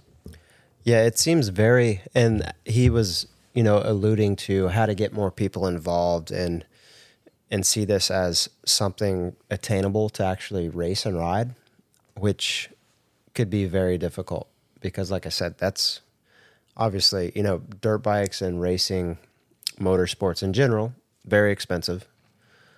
Dakar, rally bikes, whole nother level. So many of us have talked about it before. Like, it's relatively easy for someone to get into stick and ball sports. You know, your school, there's organizations locally within your community, you know, motorcycle, ATV racing, power sports in general, completely different. Like, you almost have to have a family tie, someone to get you in. It's expensive. There's a lot of equipment necessary. You have to travel. I mean, Dakar, like you said, I don't even think that he really got into just what a logistical undertaking racing Dakar is. I mean, if you're not on a factory team, the fundraising that has to go on, I mean, you're talking. I don't want to scare people away, but I mean, you're probably talking more than $100,000 for one individual to go race that race. Sell the house. Exactly. For one race. It's crazy. Sell the house, pimp the wife. Oh. Just kidding. Anyways, we're going to take a quick break. We'll be right back and wrap up the show here. We've got plenty to talk about. We got to take a quick break, and we'll be right back in action. Welcome back, guys. We are here sitting on our comfy couch. My recliner. We just got off the phone with Skyler Howes. Great conversation. We enjoyed it. Learned a lot about Dakar, rally bikes. Interesting stuff. It's wild. A lot of different formats you can race in. Oh, yeah. Dirt bikes, man. Yeah, definitely crazy to hear him, too, say, you know, some days he's trying not to win. Yeah, it's hard to fathom when you're it doesn't make a sense. racer and, you know, you think all that you got to do is win. All you're trying to do is win. You young kids listening out there, it's not all about winning. Not all the time. Sometimes depends on what you're doing. Sometimes to win, you have to finish fifth. Certain aspects, yes. Is basically what he was getting at. Yeah, I mean, you got to take your fifths. You're gonna have to take your licks and beatings. You know, it's kind of like going to grade school. I know half these kids don't go to school anymore, but you know, sometimes maybe we should do a podcast about that. Sometimes would we ruffle some feathers with the homeschooling thing? Honestly, I don't know if I have a stance here or there for it, because I can. If you're going to be homeschooled just to ride a dirt bike because you think you're going to make a living at it one day, I think that's the wrong attitude. Me personally, but I think too, I know school is not what it once was, and what they teach and the literature that's in these books and how kids are being raised and brought up through school. I think that's a real problem. I think that would ruffle feathers for sure. Yeah, I think both topics would, but it's not something I want to dive into. Yeah, maybe some other day. Yeah. What should we dive into? There's some racing going on around the country right now. There is. We talked a little bit about the Works race. This is Saturday, January 28th. You will hear this Monday afternoon. By then, the Sprint Enduro will be over. U.S. Sprint Enduro round 1. First day was today. South of the border. Maybe we should... obviously, we had this scheduled around Skyler being available to be on the show. But obviously, when the season comes on, we're going to try to work around like the end of the weekend or, you know, leading into the weekend. But we wanted to have Skyler committed to us last week and said he could do it. So we made it happen. But we've got round 1, south of the border, U.S. Sprint Enduro results. Six tests done after day 1. Yep. Our statistician has all the stats available. I had the stats. He's let them go. You know who won. Hey, it was interesting. Good racing. Yeah. By this time, everybody's seeing this. They're going to know who's won. So, and when we don't know who's won yet. We know who's won. What's happened at day 1. A lot of guys. What's going to unfold at day 2? But it was interesting. A lot of guys threw their hat in the ring today. Oh yeah, it was competitive. Good to see the Pro 2 guys. Yeah, Pro 2 came out swinging. Which first couple tests? Yeah, they seem to do that. Angus Riordan. Yeah.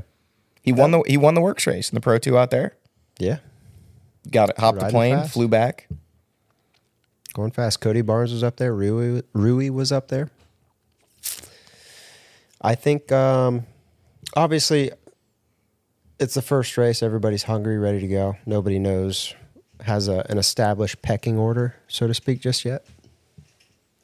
The there's a lot of guys that throw their hat in the ring and shoot. How many tests did Johnny end up winning? One? Won the day. Yeah. By, It pulled it out in the 7 last seconds. test. Pulled it out in the last Yeah. test. Won by 7 seconds, but I think he only won one test. Yeah. He was fast, pretty consistent. trailing lane going into the last test. By less, what was that? Less. It wasn't even a thousandth. Yeah, I think it was 1,000th. A couple thousandths. Within the same second. So Yeah, less than a tenth for sure. Different. Yeah. They were super close, and obviously right behind them, Josh Toth also right there. Yeah, Thad made a good push at the end of the day. He did. He looked much better. Times were much improved. Yeah, much he was- improved. Looked Slow like start. Looked Slow like there were start. some struggles there in the beginning of the day. I don't know if it wasn't warmed up, not firing all cylinders there, but definitely not. You can't put yourself at a deficit in a sprint enduro. The total race time was 40 minutes, which is, I mean, honestly that's probably one of the longer sprint enduros. I'd have to say it's usually right there from what I want to say 35 to 40 minutes. 40 minutes being on the higher standard. Yeah, with the 6 tests, I mean, the cross tests are usually a little shorter. Today's cross tests seemed long. It was 650s were the fastest. Yeah, they seemed. I think both tests by the end were equivalent as far as in time. It seems 620s for the cross, 640s for the enduro. They chip away a lot of time, from test 1 to test 5 or test 3. Obviously, just learning the track and getting the line Speaking of sprinted. chipping away time, Zacho came on strong towards the end of the day. looked good. Some enduro test wins. Yeah, I didn't impressive. expect that. When I saw the good cross test time, I was like, yeah, Makes kind sense. of expected that. But I wonder how much of that do you guys think is obviously when you do that same cross test, or I'm sorry, that same enduro test 3 times, and you've probably cycled it a time or two. Obviously, everybody's test times are coming down, but what people may not understand is typically not lines developing, right? Like in terms of different lines, it's more just the track gets beat in and you know where you're at.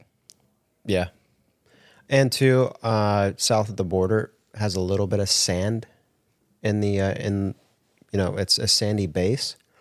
I typically think, or over the years for me, we started out at HRD, and you could see the most improvement on times from first test to the final test because that line gets built up, the berms get built up, you can carry more speed, more momentum compared to like if say you were somewhere up north. Usually the times don't vary quite as much. They're obviously, I think anywhere from like 15 to 20 seconds is possible, but they pretty much shaved off 15 seconds in the second test.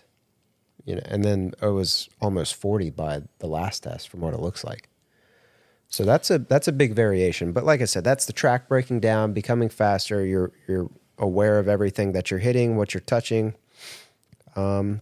It sucks you can't just go out. Obviously, these guys cycle the tracks. They know them very well. They could do every corner in their head probably. But you go out and you don't know what it's going to feel like, so you don't know how to push it. So end of day 1, 8 guys separated by 40 some odd seconds. And you've got basically 4, 5, 6 guys all the way back to Angus Riordan. So your top 6 overall, separated by about 30 seconds. I mean, that's a pretty crazy, crazy amount of gap there. We typically don't see that. Crazy as in pretty close? In my opinion, yes, because I don't think we've seen in either the U.S. or the full gas. I think the top 3 is super close. Yeah, but in recent years, there's I think it was it 340 entries, give or take. We haven't seen this many heavy hitters lining up for one of these series in a while, even for like round 1. I mean, like I said, you got eight guys that are all like kind of top tier guys there battling it out. It's definitely cool to see a lot of battles, a lot of close battles. Yeah, it is. It's interesting. It's exciting. Obviously, we know. And two, there's only 5 guys in the official pro class, Pro 1, if that's what they call it, Pro 1. So 5 guys, and they don't go 1 through 5 OA. Yeah, Well, one through 4 end up being Pro 1, and then Thad in 8th. But again, coming on strong at the end of the day. But yeah, your Pro 2 guys, Cody Barnes ends up winning the day in Pro 2, Angus Riordan 2nd, Rui Barbosa 3rd. That is your 5th, 6th, and 7th overall by the end of the day. Yeah, it's going to be close. I think the racing all year is going to be very, very close in the sprint enduros. It always is. Be curious to see. I know Johnny has a little bit of a elbow injury going on, a slight issue, and I do feel like that may have held him back a touch, but nonetheless, Zacho stepped it up, Lane stepped it up. Toth was a surprise, I feel like, but it's the beginning of the season, new bike, new sponsors. Everybody's hungry. Everybody wants to come out, be the next dude. And for Toth, he's got the number 1. Yeah. It's the first time that he's raced with that since he battled this guy right here in the XC2 Championship a few years back in GNCC. Yeah, it's good to see. Good to see it on his bike, if not mine. So, obviously, Josh on a new ride on that gas. First, I guess, well, he did the Dominican Republic hard enduro thing, but this is the first stateside, like, official race of his 2023 calendar. Lane Michael, first race aboard the gas for him. Again, really close with Johnny right down to the end of the day, and Josh there as well. Like, you can't say that it was anyone was closer than the other. I mean, we're talking fractions of a second separating these guys. Yeah, they all went back and forth test times. It would have been interesting to be there and actually see. Obviously, all we can look at is look at the times and kind of assume. We don't really know how it's playing out, but I'm sure there was some tip overs and some good tests and some mistakes. But I would like to figure out why Zach was so far off that first enduro test. I think Ben might have some input on that. He would have had to have opened it up for sure. So I don't know if maybe He posted just through social media. He posted that, a few turns from the finish, he said he got stuck in the mud. Oh, stuck in the mud. Learning the off-road ways, it'll get you. But wow, Caleb, I don't know if you've seen. That's tough. Stuck in the mud on. Well, I don't know if you've seen any of the videos. He had to have been off the track. I don't know if you've seen any of the videos. It looks pretty wet. Like, the guys look super clean, but I saw Lane posted a couple videos, and they're like wheeling like water holes, splashing like 6-8 foot in the air. So they must have gotten a lot of rain up there. It must be muddy. Yeah, I know up in the area has been the entire area in the southeast has been wet this year. But yeah, stuck in a sprint enduro, man, that's wild. Especially the first test. Test 1, stuck. Yeah, that's unlikely. Put himself in a hole and obviously, literally and figuratively, and clawed back the rest of the day. That's obviously the off-road side is going to be a steep learning curve on some aspects. You're going to have to figure out very quickly, like, what to look for, what to avoid, and, minimize those mistakes as far as putting yourself upside down unnecessarily. I think that's what catches a lot of guys coming from that side of things over to the off-road world off guard, is just all the different terrain you have to deal with in one short lap. It could be dry, dusty, hard pack, perfect dirt, and then a shithole, all in the same 30 minutes.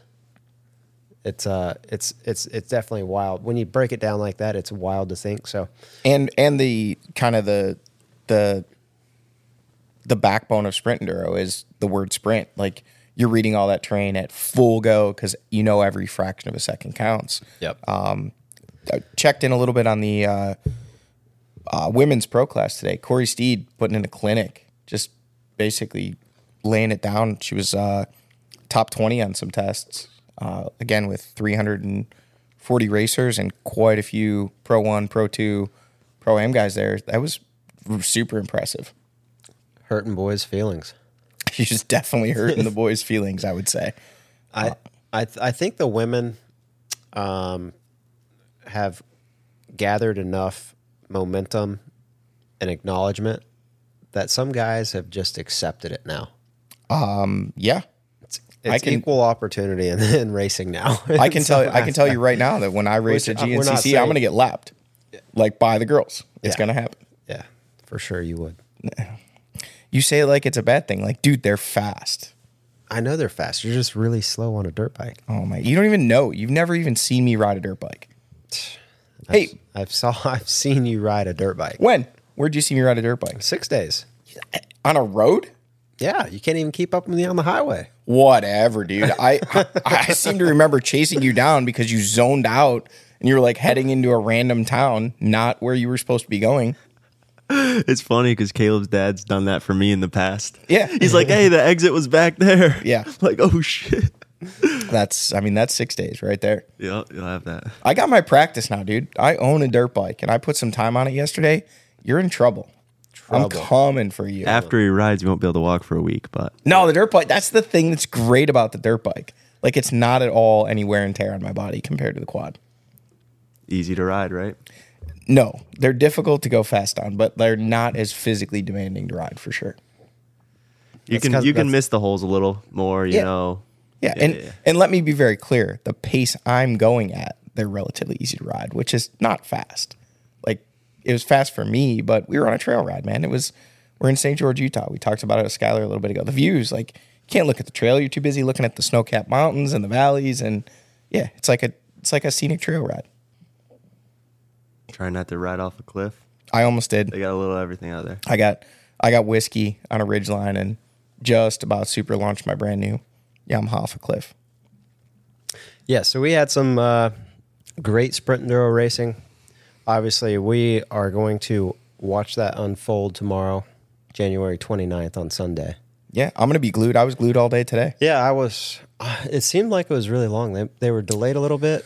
It seemed like, I don't know how you guys felt this way because we were not watching together. We had our own projects. 11 to past 4. Well, yeah, but it seemed like the first couple tests took like forever for them to get in, and then they kind of got in their rhythm, and they seemed like they just clicked off the next couple. At least to me, watching the times. Yeah, and like I said, by the way, we're watching Supercross. We got chaos going on. LCQ. The 450 LCQ. Taking. And this is qualifying. Yeah, this isn't even the LCQ to get to the main. This is just the LCQ to get to the night program. Guys it's are just Triple Crown, so Oh. it's the LCQ. This is the actual LCQ, so we should probably watch this. They'll show highlights. That's why the 250 guys were going so hard. They'll show highlights of this. Makes sense now. Who is that out front? Mr. 3-digit 219. I don't know who it is. Ben, our statistician's looking it up. He's gonna find Ben it Kelley. out. Nah, I wouldn't know that. What other racing do we have coming up? We got Supercross on the screen. We had Supercross, Sprint on the Enduro screen. today. Sprint Enduro today. Sprint Enduro tomorrow. Yep. We will. We'll see. I'm curious to see if Zach can come back and win this thing, man. I mean, he's last close cross, enough. Well, for sure he is. He put himself right back in it with some crazy fast cross test. I don't know though, man. Johnny laid it down on that last enduro test. Yeah, Yeah, he but he separated didn't. a bit. Yeah, but he didn't really separate from Zach. He separated from everyone. Overall time, but not in the test, correct. Yeah, I think he beat Zach by 3 seconds in the last enduro Yeah. test. Yeah. And then Thad Zach was the other one that was right there. Yeah, in that he was test up Too. there and This is close. like 4 seconds back. Yep. Yep. But the final cross test, Zach went like 7 seconds faster than everybody. I did see that. That's gnarly. That's bringing out that pro moto speed right there. for sure. Everybody, and obviously, Are they using the moto SOB. track? I'm sure they're using parts of it, and it's mostly obviously open field. And two, being sandy in sandy conditions, it's going to bump up and rut up and berm up like a motocross track, even like the grass track stuff. So the times you're going to have that spot, those spots where you can like push the track a little bit harder, and he's obviously more comfortable with the way that the track is most likely setting up. If I could envision it like how HRD sets up, I'm assuming it's typically, or it's similar to that. But yeah, 7 seconds in the cross test is a substantial amount of time to gain. One of the coolest things, usually pretty straightforward. one of the coolest things I think I've ever seen in a dirt bike race was at 6 days in 2019. Zach Bell, another former Supercross motocross guy, in that sand final moto. I don't know, Caleb. I don't know if you were. I'm sorry, it wasn't Portugal 2019. This would have been 2018 Chile. My bad. Yep. So you weren't there, but watching that, BK, you were there. Yeah, I was there. Did Yep. you get to watch that motor? Or were you in it? No, I wasn't in it. So yeah, I watched. He was E3 class. I was E2. He was on that KTM, or I'm sorry, Husky 300. 302 stroke. Yep. And it was one of the, bringing back to your point of a guy with like intense moto skills like that on a moto track. I mean, these are the best, the best guys in the world. He made him look stupid. Like I've never seen anything like it. The way he was just throwing it into the berms and letting that thing eat. So yeah, you could imagine that's probably what Zacho did that last cross test there. And just imagine if he was on like a moto bike in a cross test that bumped up like a moto track. It'd probably be more like 12. Yeah. In 6.5 minutes. So you got to think 6.5 minutes is basically 2 laps around any motocross track. And I don't think I know even like when I was riding moto, like I was 4 seconds off easily, like at the top of my game riding moto per lap. So, yep. Put him, if he's 7 seconds on an off-road bike, if you were to put him on a moto bike in a good condition, like cross test, it'd be more like 12, 15. Yeah, that's crazy. Cross test would be good. And then you put Josep on his enduro bike on a flat ass, baked out piece of shit. Yeah, turn track. And nobody even sees him. He goes so fast. Well, this isn't what we're talking about, but I did start to notice, I follow a lot of the Euro guys now, World Enduro guys, starting to see a lot more guys starting to try to apply Joseph's style.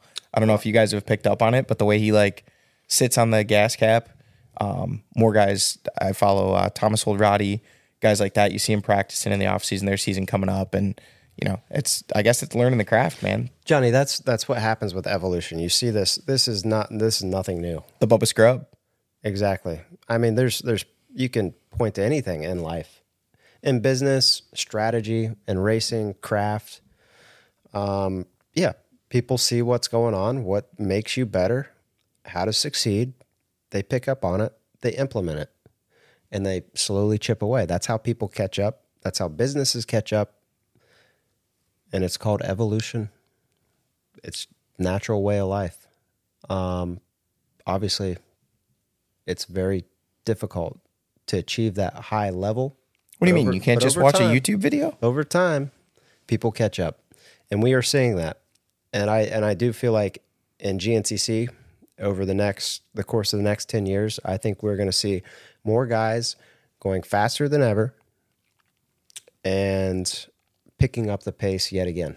I think it's pretty easily achievable to start going faster because now all the guys are training. They're all kind of close to that same level, but there's a young crop of kids in the next few years that are going to come in that are already at that level in speed. They're going to get more fit. They're going to get faster as they age. It's going to be interesting to watch this all develop over time. Watch the evolution, watch the sport grow.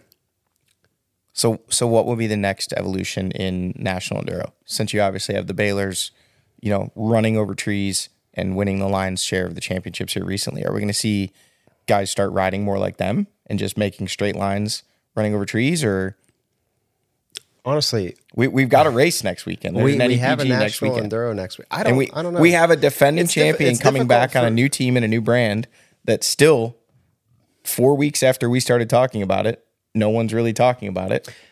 And this is very strange and sort of mind-boggling. If you hire a guy as who's the team manager over here? Who hired this guy and signed him on and put him on this team and doesn't let the public know? Like, what is the deal with this? I am so confused. I'm not going that direct to it. I'm just saying I'm confused. Like, is whoever it is, they should be fired. Chop them. I mean, really. I mean, why? The only reason to hire guys, this is all about marketing. This is a marketing sport.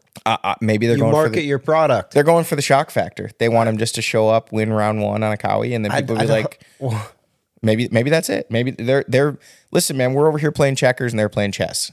Okay, maybe Could happen. We've got confirmation. Grant Baylor to a Cowie. Babbitt's Cowie team. A week ago, Josh Strang confirmed it for us. Nothing from Cowie. Nothing from Babbitt's. Nothing from Josh, or nothing from Grant. Yeah. I mean, hell, fire him for not posting about riding his new bike. We're not talking about firing anybody. Is he not allowed to? We're not talking about firing anybody. Why would you not want to post, hey, I got this new ride? I'm confused. I'm sorry. confused, but we're not firing anybody. That's not our place. I'm over exaggerating. I'm making for good TV, good conversation. BK, who you firing? Nobody. But does it not make sense? Yeah, I mean, people get on me for not posting enough, and I feel like People know what I fucking don't bike know, you're dude. riding, though. Yeah, I guess. Beep. Golly. We shall see. Come round one. I mean- maybe. Hey, we're talking about it now, so Yeah, we it's are. working. The dude Whatever is they're doing. He has a number 1 plate Yep. on a motorcycle that he is going to race, and hasn't nobody said a damn thing about it. We need a little bit of hype. We're People want we're it. the hype men. Who? We're the Grant Baylor hype men. I think, yeah, it's just crazy. But we'll see how it plays out. Maybe he'll come out, crush everybody at the NEPG, and then everybody will be like, I mean, hey. I wouldn't expect it. I'm not going to be shocked. He's going, letting the results speak for him, kind of way, maybe. He's not taking Tyler Lynn. I said that right. I have a feeling that Maybe- Tyler Lynn is going to be reaching out to the inside line.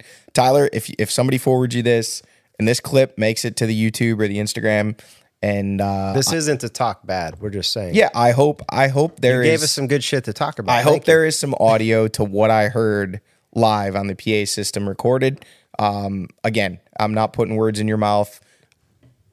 From my perspective, it just seemed the exuberance went to the point of aggressive. But again, I'm a passive person, so maybe it just seemed that way to me. But I'd love to have you on, hear your side of it. Maybe you're just that excited, didn't think about it. Do you regret it after having said it, or are you good with it, or do you just don't even feel it was aggressive at all?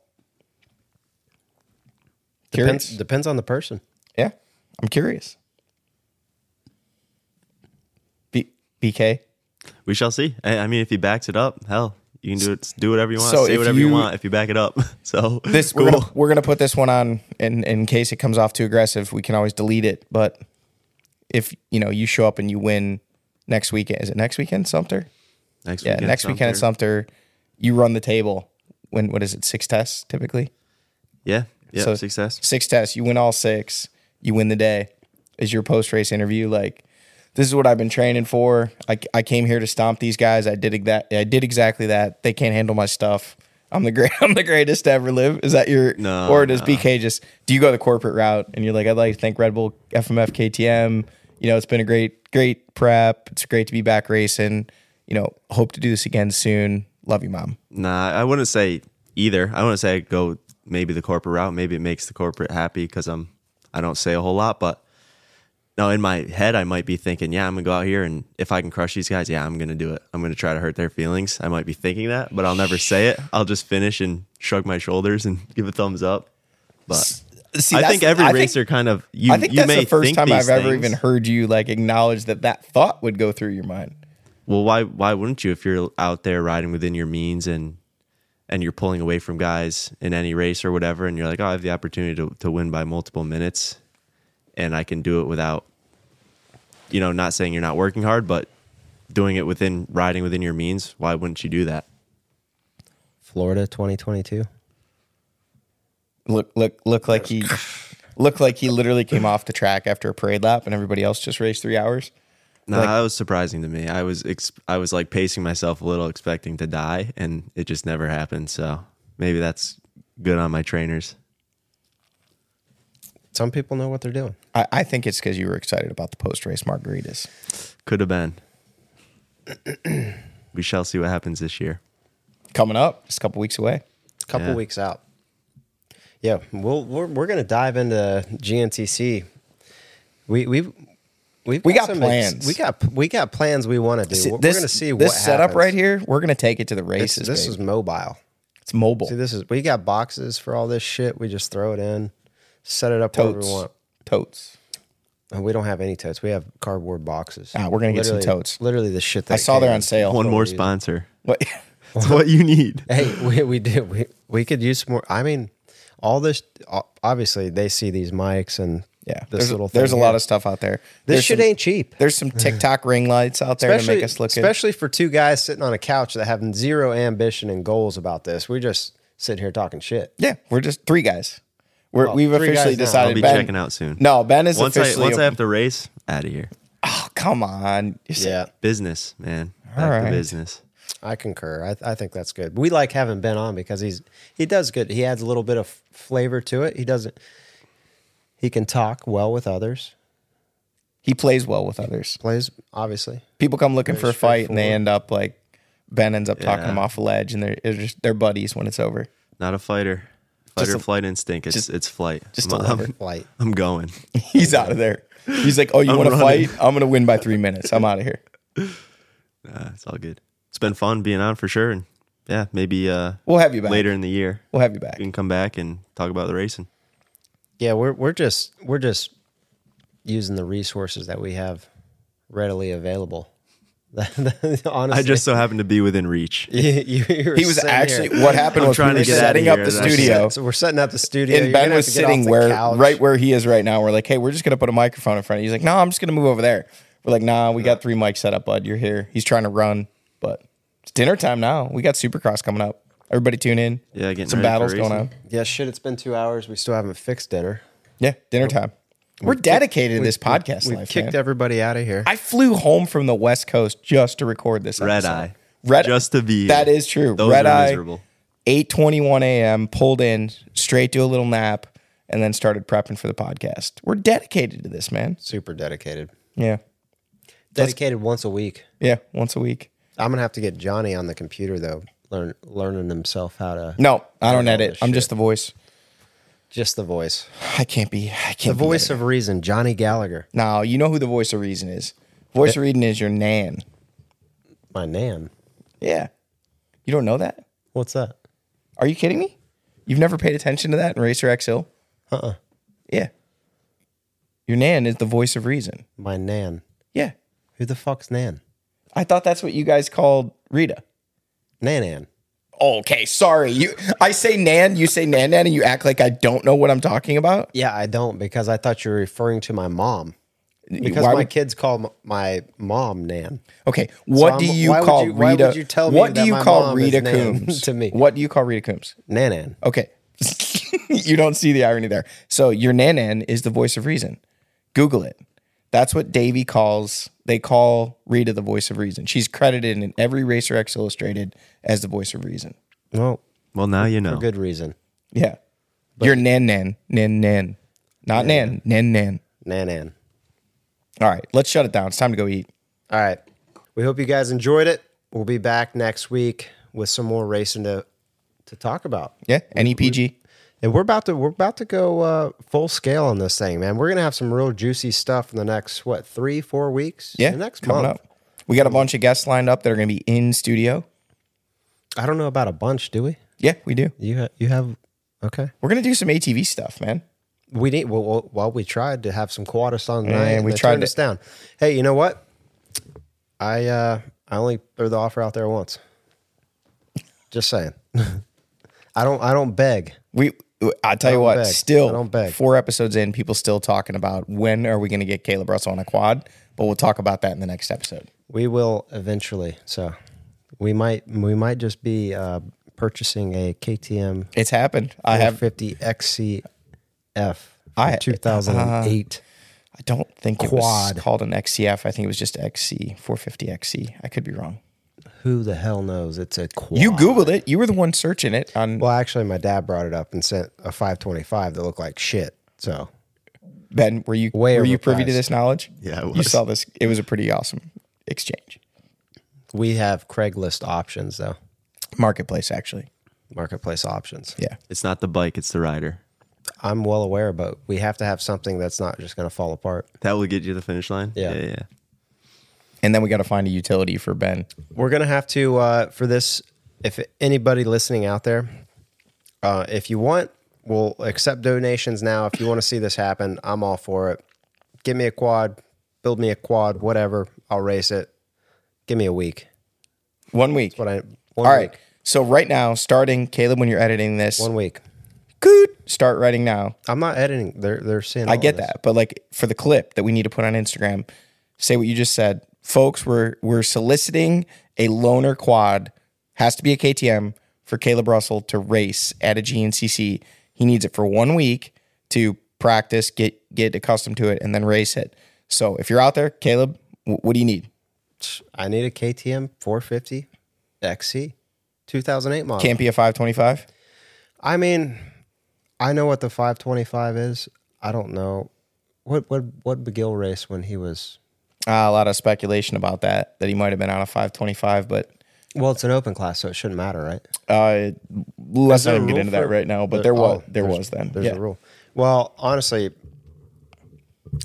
my dad said, he's like, there's no replacement for displacement, but there is on how well it runs, because those 525s are like, I don't know, worthless. Tractors. Yeah, I mean, they are made for cruising around on roads and lugging around like a tractor. It's not really a race machine, so to speak. But so I would we prefer, digress. 450, 525 race quad. I'm going to solicit a KTM 450 XC. Set up, ready to roll, mechanically sound. Yeah. Give us a loaner machine. We'll give you a big shout out on the podcast. 3 good shocks. 3 good shocks. I'll hook it up. I'll hook it up with some tires. We'll get some parts. You'll get back some new stuff if you loan us the quad. I don't have the tools and resources to work on this pile of shit, so if somebody's going to have to make it rideable. Give me a week. Don't want to do snowshoe. No. That's obviously off the table. So don't want to do Florida. Don't want to do snowshoe. Don't really want to do Camp Coker either. So the other 9 rounds, yeah. Cool. You heard it here first. Throw it at me. You heard it here first. Let's do the damn thing. See you next week. Later. Thanks for listening to the Inside Line Podcast. Made possible by the folks at Carey Resources, a real estate and property development that's WFO. Because we all have to work hard to play hard. Check out their available assets and website at careyresources.com.